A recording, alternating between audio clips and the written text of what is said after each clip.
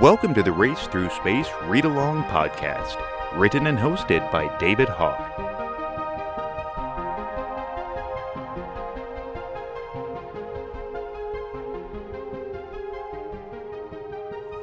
Welcome back to the Race Through Space Read-Along Podcast.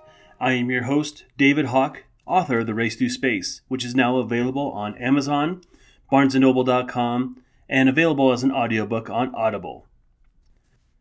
Last week, I told you about how the Race Through Space story took hold and evolved over the better part of a decade.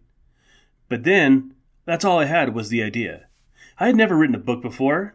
I had written several short stories since I was in college, all with the intentions of turning them into a book, but each project would fizzle out shortly thereafter. Now, I was faced with the very real possibility that this idea that I had been mulling over for over 10 years would fall onto the scrap heap of dead stories in my mind. But I didn't know how to even begin. I had stopped and started my story maybe a half dozen times. I never got past more than the page. Just as I resigned myself to the fact that this story would never be told, I stumbled across something that completely changed the trajectory of Race Through Space and of my life. At the same time that I was coming up with the story for the Race Through Space, I also had a day job that was a long commute away from my house. I was content with listening to music and sports radio, go Denver Broncos, but I longed for something different. One of my favorite directors at the time was an independent film director named Kevin Smith. If you're under 16 and listening to this podcast, his movies are probably a little too grown up for you. Smith also made a career of doing especially long Q&A presentations all over the world, and I also heard that he was hosting these things called podcasts. Podcasts were still a pretty new medium at the time, but now everybody has a podcast. I host several myself. Wanting to listen to something different on my commute, I began to listen to the vast library of Kevin Smith podcasts. There was one particular show called Smodcast that changed everything. It was a recorded Q&A show from somewhere up in Canada. I don't even remember what question was asked. But in very typical Kevin Smith fashion, his answer meandered into a discussion about why he went about making his first movie Clerks by himself. There was something he said that resonated with me. He said that if he didn't make his movie, then nobody else would. And if you have an idea in your head, you can't wait for somebody else to bring your stories to life. You need to take matters into your own hands. I have since gone back to try and find that episode, and I haven't been able to. But he was right. I couldn't wait for somebody else to tell my stories. I needed to be the one to do it. Now, I was motivated, but I still had no idea how to write a book. That's when another bit of inspiration dropped in front of me. The first season of Stranger Things dropped onto Netflix. It was the final piece of the puzzle. The show was set in the 80s, and it was a sci-fi adventure. For weeks after I binged the show, I dreamt about how Race Through Space could become the next Stranger Things, or even the next Goonies. First things first, I had to write the story. This time, I was going to write it as a screenplay instead. So I downloaded screenwriting software for novices, and I began to write and write and write. I let my imagination loose. I had no outline, and I just wrote the first thing that popped into my head. What that did was reignite my passion for writing that I had lost so many years ago. Suddenly, I was creating rich characters and an entire universe around them. The story took shape. In just under 2 months, I had completed the very raw first drafts of my Race Through Space screenplay. But finishing the first draft was just the beginning. Next week, I'll discuss how I was able to perfect the screenplay and take it to Hollywood with hopes of making it big. And also discuss how an encounter with Kevin Smith changed the entire trajectory of the story. On this week's Read-Along podcast, we will be reading chapters 5 through 7. We left off last week with Neil Marie receiving the emergency message from Neil's father, and they made their way to the mountain lab. There, they found out what Neil's father had been working on for the last several years. Neil and Marie eventually make their way back to Neil's house, and that's where they find the wormhole device. I am particularly fond of these next few chapters as we are introduced to the world Simia, Yima, and we travel to the city Alone. So, let's begin. For those of you that want to follow along, I am reading Chapter 5 of the Race Through Space trilogy, which starts on page 27. Neil and Marie let go of each other's hands and looked around at their alien surroundings. Dim sunlight came from the west, and an alien star was sitting behind black granite mountains. Dominating the eastern sky was Simia's mother planet, Halion. The planet was a massive brown globe. There were no oceans or any signs of vegetation. Neil looked around to the south where he saw dark storm clouds building in the distance. Looking north, Neil saw an endless expanse of rainforest. He bent down and put his hand to the ground. "I think this is a leaf," he said. The forest canopy was intertwined, making paths from treetop to treetop. There were breaks in the canopy that descended into the darkness. It was extremely hot and muggy. Sweat ran down Neil's face, and he used the bottom of his shirt to wipe it away. Marie took off her hoodie and tied it around her waist. Neil walked to Marie, unzipped his backpack, and pulled out a bottle of water. He took a big chug of water and handed the bottle to Marie, who took an equally long drink. She handed the bottle back to Neil, and as he zipped up the pack, he heard a rustling sound coming from behind them. Neil whipped his head toward the direction of the sound. His senses were on overdrive, and he strained to see or hear anything. Suddenly, a shadow blanketed them. A black, cat-like mask landed just 20 feet ahead of them. The creature was long and sleek, and had 2 large eyes that spanned its round head. Each eye was blood red and had glowing yellow corneas. Its nose was pressed up into its face, and it had 2 long ears standing erect on the top of its head. Its mouth had 2 rows of 6-inch-long white fangs that dripped some sort of viscous fluid. The creature had 6 legs with hand-like appendages at its base. As the black creature stalked toward them, a ray of fading sun glistened in its fur. The way the light hit the animal made its fur wave between black and green, virtually camouflaging the beast against the surrounding jungle. It moved like a stalking tiger. Neil and Marie grabbed each other, a journey over before it even began. From behind them came a sharp whistling sound. They both turned their heads to see where the whistling came from. Standing behind them was Yima. He had long, muscular arms with long fingers, and he stood on stocky legs. He had a furry body, similar to that of a Neanderthal on Earth. Yima's fur was deep green, and he had 4 eyes, 2 of them purple, and the other 2 were gold. He had a silver Fu Manchu mustache that sat below a small, pug-like nose, and he had a large mouth with thick, square teeth. Neil looked back at the cat-like creature, just in time to see it leap right at them. He and Marie screamed in terror as the creature sailed over their heads and stopped just in front of Yima. The creature flopped onto its stomach and then rolled onto its back. Yima reached down and rubbed the animal's chest while he talked to it soothingly. A voice came through the wormhole device on Neil's left arm. It was Ralph. "You will find 1 pair of translators in the front pocket of Stephen's pack. I would advise you to put them on," he said. "As long as you have the translators in your ears, I can translate any language in real time." Neil dropped the backpack onto the leafy surface. He opened up the front pocket. Inside were a pair of white Bluetooth earbuds. Neil strapped one into his left ear and gave the other one to Marie. Yima stood up and walked toward them. He stopped a few feet in front of them, his tail waving lazily behind him. "Stephen said 1 Earth child will come. I see 2 Earthlings," Yima said. "Yup, I'm Neil, and this is my friend Marie. My father sent us here through a wormhole because he needs our help," Neil answered. "You know my dad?" Yima gave a toothy grin. "Stephen is a friend to Yima and to the Waichu," he said. Marie pointed to the cat-like creature that was now on its back, juggling a seed pod like it was an otter juggling a rock. "That is my friend Soph. You will never find a more loyal companion. He is not scary," Yima said. "He is quite scary, thank you very much," Marie said. Yima motioned for them to join him next to Soph. Neil reluctantly went up to the creature, and it flipped over, its long tail in the air. He hesitantly bent over the creature and stroked its head. Neil saw Soph's fur take on a pink hue, resembling his own skin color. Then the creature made a high-pitched whistling sound, and its tail began to sway. Marie walked up to Soph and petted its back. "We must go to Alon and speak to the council. It is getting dark, and this is not a place for you to be when the sun goes down," Yima said.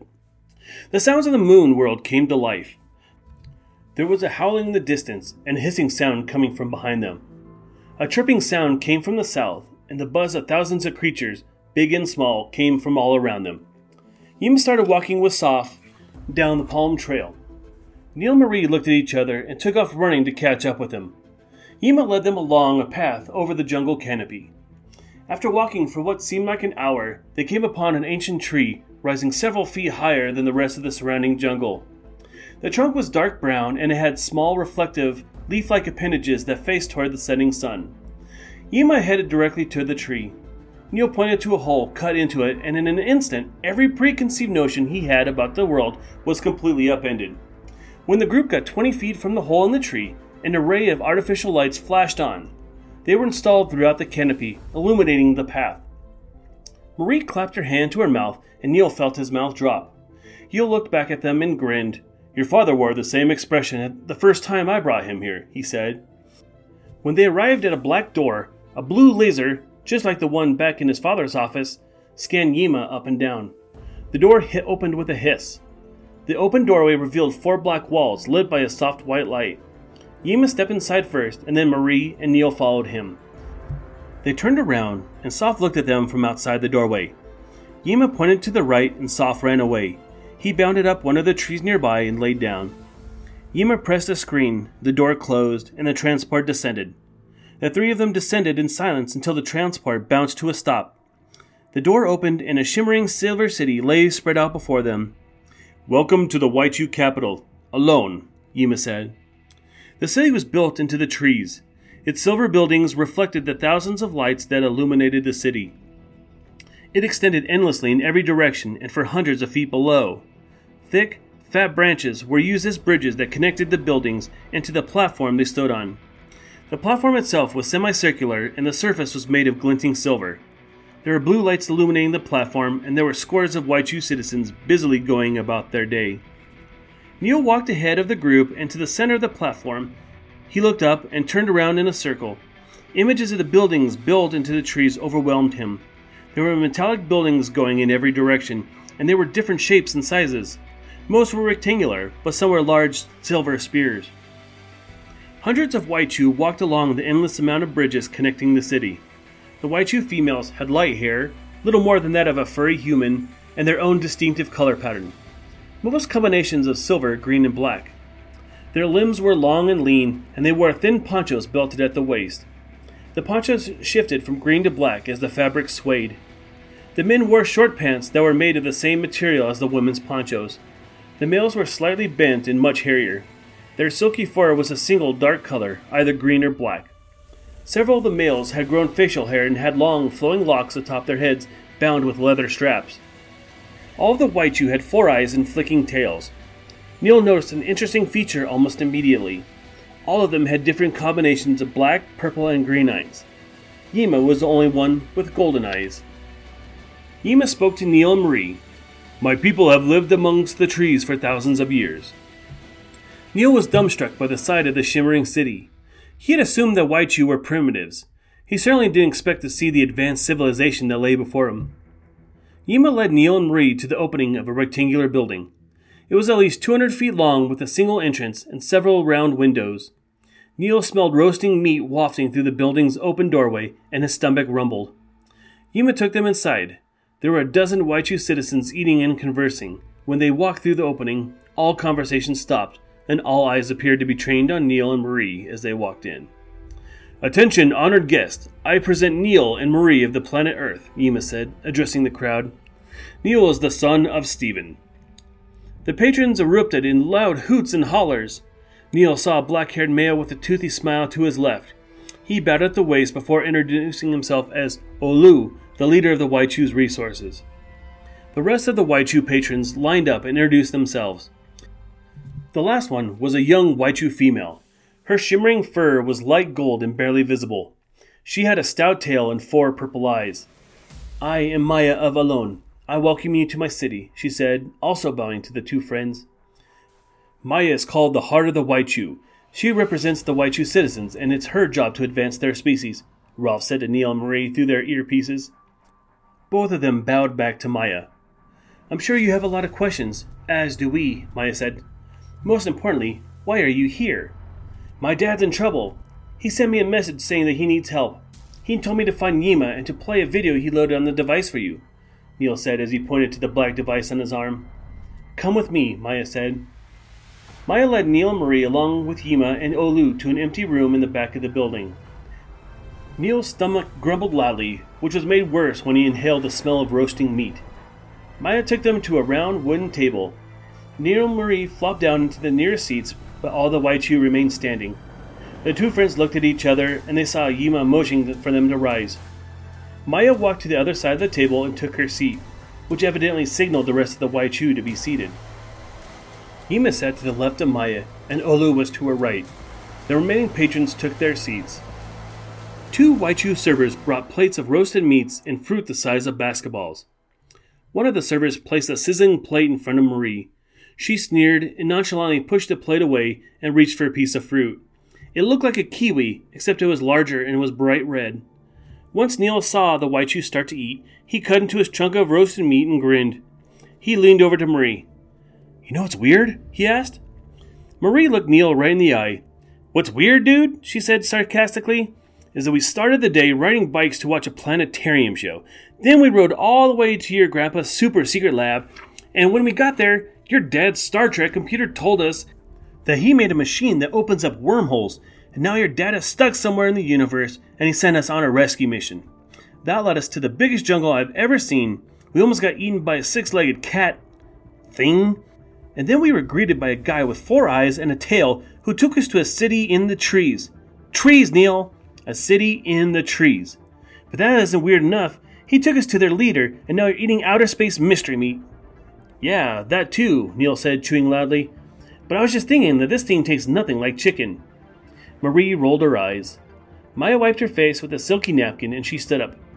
"I think it is time for you to play your father's video," she said. Neil tapped on the screen to his device and brought it to life. On the menu was a file named Videos. The first heading said Waichu Council. He also noted videos titled Mission Overview, Trian, Amphibios, Silosis Resistance, Glacies High Priestess, and High Council at Verulam. Below were dozens of how-to videos, everything from how to conduct basic repairs on the device to Piper, Waichu, Trion, Ison, Solosian, and Verulam etiquette. Neil pressed the screen and a video began to play. The words, "Press for projection," lit up. He pressed the screen and the device shot the image of the video onto the ceiling. He adjusted the picture until it played on a nearby wall. The projection was of his dad, sitting at his desk talking to the camera. Neil noticed how his eyes seemed to look at him directly. Maya motioned toward 2 caretakers at the open end of the building. They reached up towards the ceiling and pulled down 2 doors. Then they extended the doors the entire length of the room, closing it off to the rest of the patrons in the building. Neil pressed the screen and played the video. "I want to thank the Waichu Grand Council for listening to what I have to say. An old friend of mine and I are traveling to meet with a civilization named Ativa. They are the beings who created the wormhole that I have been using to visit you and several other worlds throughout the universe. They've discovered that a powerful quasar will destroy their solar system in less than a year," said Neil's father. Marie leaned over to Neil and whispered in his ear, "Why don't they just use their wormholes to escape the planet?" "You may be wondering why the Tiva don't use the wormholes to evacuate," his father continued. "The Tiva Council have elected to stay on their planet and use their final days spreading their millions of years of accumulated knowledge throughout the universe. We were on our way to receive that information and release it to our own world. Unfortunately, we've been stranded with no way of escape. I have asked my son to help rescue us or to retrieve the information from the Tiva. Yima, you are my most trusted friend. I am asking that you travel and protect my son as he makes this journey. We don't have much time. Maya, I beg of you, please allow Yima to guide and protect my son." Neil's father paused, took a drink of water, and continued. "Neil, I know what I'm asking you is a lot, and I'm sorry, but the journey is just too important," said his father. "Make no mistake, there will be some danger, but I hope I've paved the safest possible path for you to follow. I thank you all, and I hope to see you again soon." Neil turned off the video, and the screen went black. Maya leaned over toward Yima and then to Olu. "I must ask you to leave the room while the council discusses the content of your father's request," she said. Neil pushed his chair back and stood up. Marie took another bite of her fruit and stood up as well. She wiped her face with her shirt sleeve, and they walked out of the room and into the city. It was the first time they had been alone since they left his dad's lab. "We can't do this. I mean, we're nerds, and we're only 13, Marie said as though suddenly realizing the enormity of the task before them. "Marie, I think we have to do this. My father and Dr. Lowell are in serious danger. And what about going to that one place, Verulam?" Neil asked. "Retrieving their information will completely change the course of human history. Don't you want to be a part of that?" Olu walked out of the doorway to the building and motioned for them to return. They walked back into the room and took their seats. Their plates had been taken away and replaced with glass cups filled with a thick green liquid that Neil wasn't brave enough to drink. He noticed that Marie didn't either. The rest of the council took their seats. Everyone had their eyes focused on Maya. "Neil, you have been given a tremendous responsibility, and what your father is asking for is an enormous request. After deliberating, we cannot allow Yima to guide you on your journey, Maya said. Of all the scenarios that ran through Neil's mind, his father's request being rejected was not one of them. Yima represents the protection forces for the Waichu, and allowing him to leave would put us in danger. Likewise, Olu is unable to go. He represents our resources. Sending him would put our energy and food production at risk. I represent the people. I make decisions for the Waichu that will enhance our species now and for future generations, Maya said. I will make a compromise. Although I cannot send Yima or Olu on their journey, I will guide you myself. This journey will come at a cost. Before I can join you on your quest, I must immediately travel to the Trian city of Galleon. Seeing the look of incomprehension on Neil's face, Yima explained the situation to him. We have also made a terrible discovery. Our world is in grave danger. A rogue star has passed near our star system and has severely altered our orbit. We have been sent on a collision course with Helion. Both worlds will be destroyed, Yima said. Nothing will survive. All is not lost, Olu added. Your father has given us the instructions to build large wormhole machines. We have located a habitable planet that we can evacuate to, but we need to quickly build and power these massive machines. We simply lack the resources to do it ourselves. We cannot save everyone, but we can save thousands, Maya said. Before I can guide you on your journey, we must first descend to the Trian capital located on the Simian surface and meet with their leader, Nyla, to inform him of our discovery. Can we come with you? Neil asked. That way we can leave as soon as you've met with, what's his name, Nyla? Maya contemplated this for a moment before answering, That is not a bad suggestion. I could use the company. Out of curiosity, what kind of danger will we be in? Marie asked. We're not very good around danger.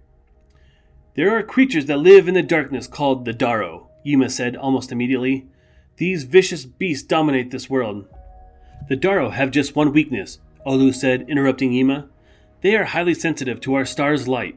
When our ancestors discovered that weakness, the greatest minds in the world developed immense arrays of starlights to protect us.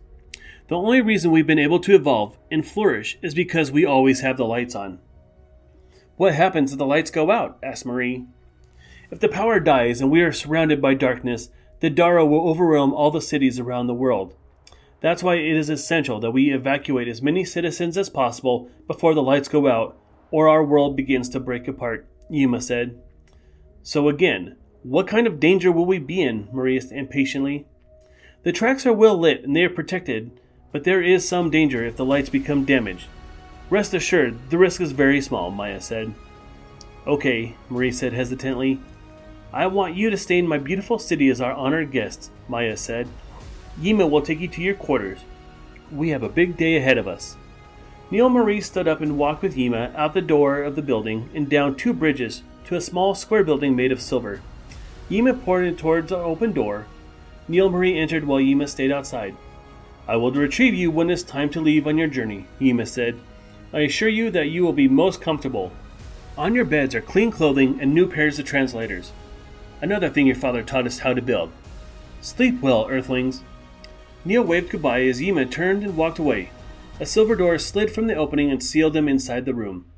A shade unfurled to cover the window. The room was stark white. The beds were square and covered with thin white sheets. Bundles of black clothing laid at the ends of the beds, and the translators sat in boxes on their pillows. There was nothing else in the room except for their packs that had been delivered to their room. Chapter 5 is one of my favorite chapters. Not only because we get to meet Yima and Maya and the rest of the council, but this is the first opportunity we get to experience the Waichu city of Alone. As I've stated before, I like to name my cities and aliens after actual people here on Earth who have made a huge contribution to science. In this instance, Alone is actually named after Elon Musk. Simia itself is Latin for ape. Since the Waichu are ape-like, I thought it would be an appropriate name. It is a moon of a large rocky planet called Helion, and Simia is one giant rainforest. Because there is less gravity and has an oxygen-rich atmosphere, plants and creatures grow larger than they would here on Earth. Soph was created as I wrote the screenplay. This is my nod to the animal companions in Disney films. And this is the first time where we get to meet Yima.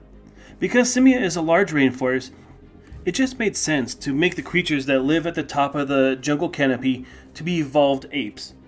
The creatures at the top evolved to have 4 eyes. This would be an evolutionary advantage, so the creatures can have a wider view. In the screenplay version of the Race to Space, the wormhole machines actually required vast amounts of silver, and silver is plentiful on the moon world. The element of silver is only created through supernova explosions.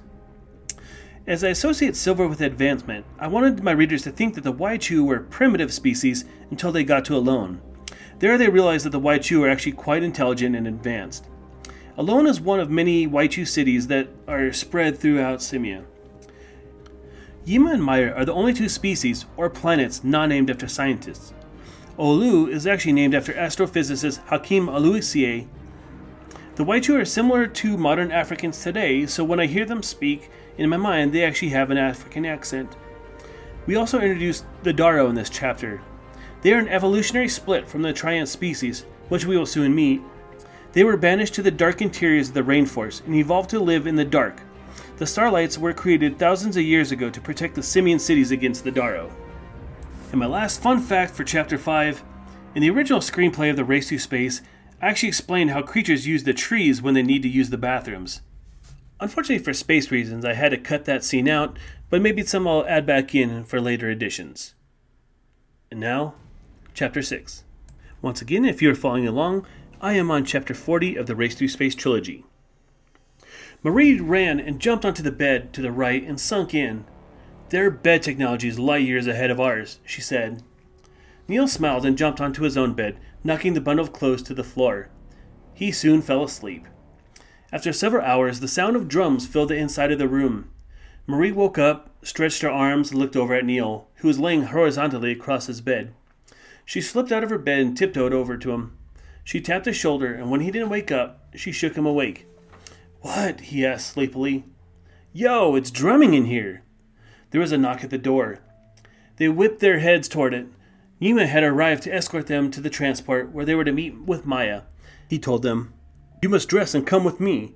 We must depart immediately," he said, turning and walking away.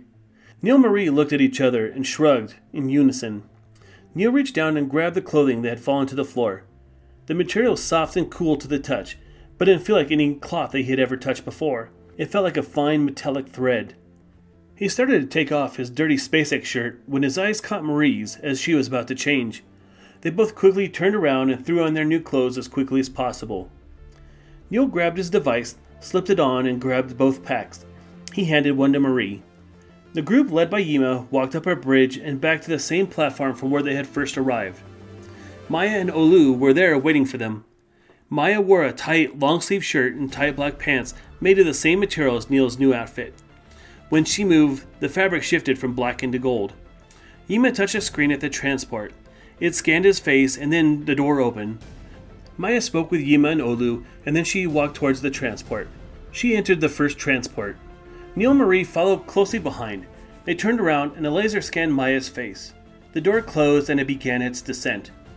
It will take several hours for us to reach Galleon. We will stop at the final platform to pick up the last member of our team. Then we will make our final descent to the Trion capital, Maya said.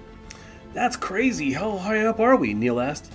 "We are many miles above the Simian surface," Maya replied. The transport came to a halt at the final Waichu outpost. Soph sat in the front of the door. Marie and Neil took an instinctive step backward. Soph was flanked by 2 tall Waichu males. One was black with a long silver beard. The second Waichu male had green fur. Both had 4 eyes and flicking tails. Neither were armed. Soph sauntered into the transport, and he sat next to Maya, bumping Neil and Marie all the way to the back. He looked back at them and huffed.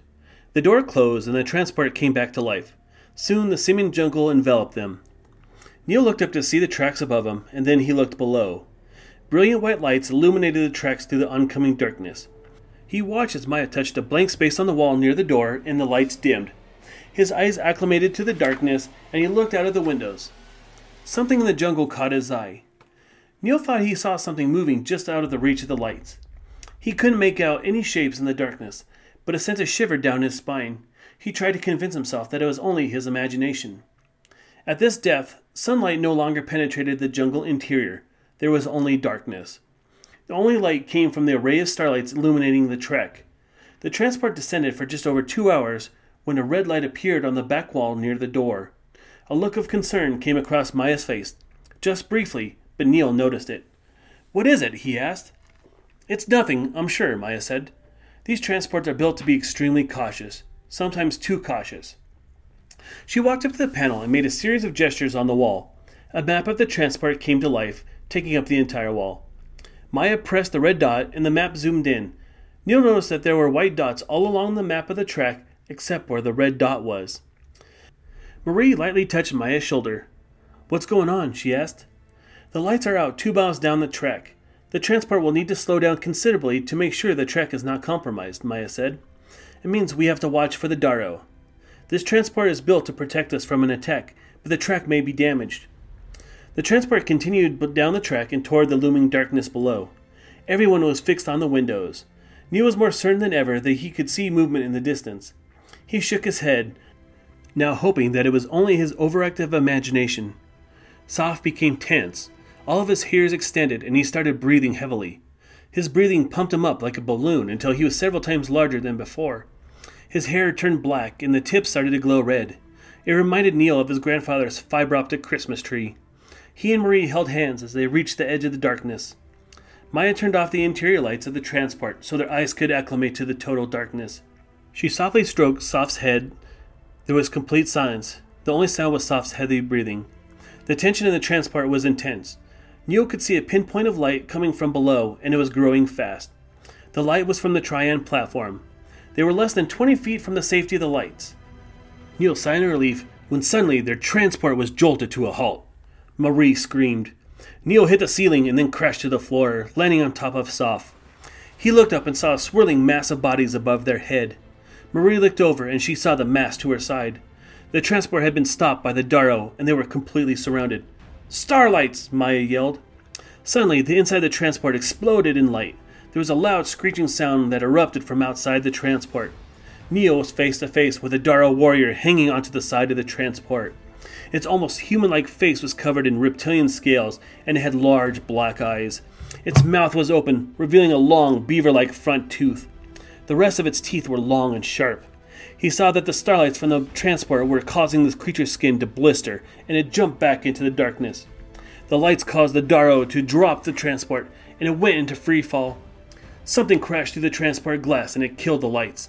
Neil looked up to see a long, round spear piercing the back wall. They were again jerked to a stop, causing everyone to fly up in the air. They were now less than 10 feet from the Trian platform. "We have to go through the escape hatch," Maya said. "I thought you said this thing could withstand an attack," Neil yelled.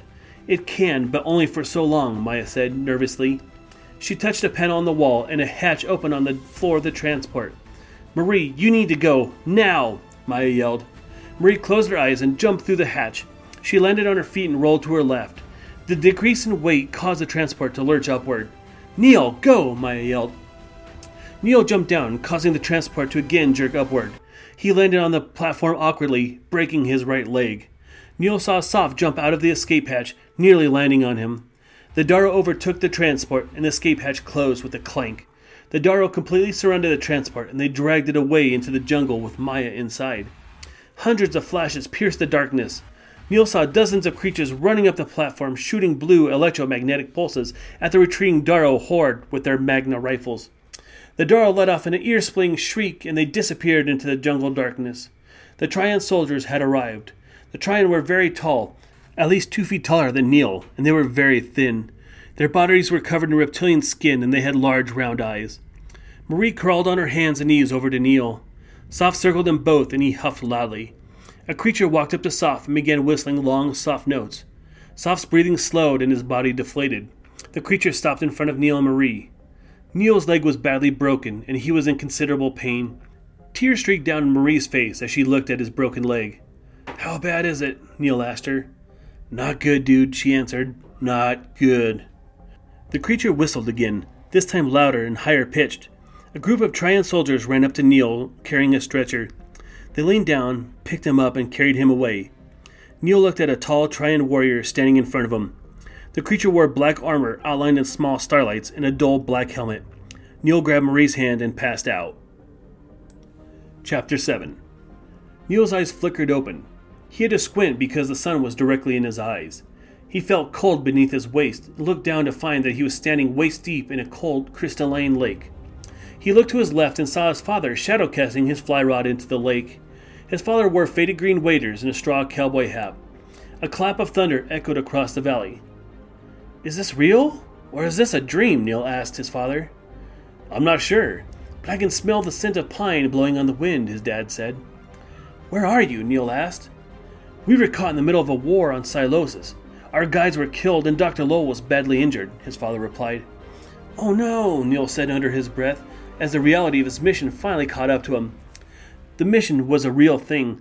It wasn't a game, and it carried life and death consequences with it. "We managed to get through one last wormhole before my wormhole device died. The problem is, I've never visited this planet. We're surviving, but we can't last much longer. The gravity is excruciating and there's no signs of life," his dad said. "Dad, we're in trouble too," Neil said. "We were traveling to the Trian capital with Maya when our transport was attacked by the Darrow and they took her. This wasn't supposed to happen. I plotted the safest route I could find. I'm so sorry I've put you in this position," his dad said, sighing loudly. A thunderclap roared across the mountains and several bolts of lightning jumped from cloud to cloud on the building storm. "Why didn't you ask Grandpa Al for help?" Neil asked. "I did," said his father. "He was the first person that should have received my distress call, and he has his own wormhole device. Something must have happened for him not to receive my message." "What if we can't find you?" Neil asked. "Then you need to go to Verlam, retrieve their information, and bring it home to release it to the world," said his father. A bolt of lightning and an instantaneous clap of thunder startled Neil awake. In Chapter 6, I established that the Simian jungle is enormous, and in order to travel between the jungle canopy and to the surface where the Trian live, enormous elevators were constructed called transports. They are secured to the palm trees and protected by starlight arrays. As I've discussed earlier, the starlights are the only thing that are protecting the Simian cities and the transports from the canopy down to the ground. It is revealed also that Alone sits many miles above the forest floor. It takes hours to go from the top to the bottom. This is the first time where we see that Neil and Marie have been given outfits made of woven silver. Those outfits will play an important part in the stories to come. In the screenplay version of The Race to Space, there was a scene where Neil and Marie played their favorite music to each other. Neil played songs from the Human League, while Maya played drum music, which is a favorite of the Waichu. When the Darrow attacked the transport, we get the first sight of them. I gave them sharp teeth because they would be meat eaters, but also giant front teeth, like beavers, because their home is in the jungle and they would use it to strip bark from the trees. I also didn't want to use any guns of any type in the stories, but sometimes weapons are a necessity. So I made the Simians advanced enough to have harnessed the power of electromagnetism, and that's what they use for their protection by using Magna rifles. In Chapter 7, this is the first time where we experience one of Neil's visions. This was originally written to be just a dream, but I changed it because these visions gave Neil hope. Hope that his dad was still alive and that they were on the right path. And is also meant to explain what Stephen and Dr. Lowell were doing and what had happened to them. These visions have evolved over the course of the series and play an extremely important role in the Event Horizon 2, which I have just completed. My wife read one of the early drafts of the story and asked where Neil's grandfather was and why would such a dangerous mission be given to a kid. That got me thinking, and in this chapter we found out that Neil's father actually tried to contact Grandpa Al, but he didn't receive the message in time. But Neil did. So there you have it. That's chapters 5 through 7. Thank you so much for joining me. Next week I'll continue with another selection from The Race Through Space and continue the story on how the story evolved into the book that you are hopefully reading today. Please follow me on Twitter. You can find me at DavidHawk303. You can find me on Facebook at DaveTheWriter303, as well as on Instagram. You can find me at DavidHawk303. Thank you guys so much for joining us. All my books are available now on Amazon, BarnesandNoble.com, as well as the audiobooks are available on Audible. Have a good week.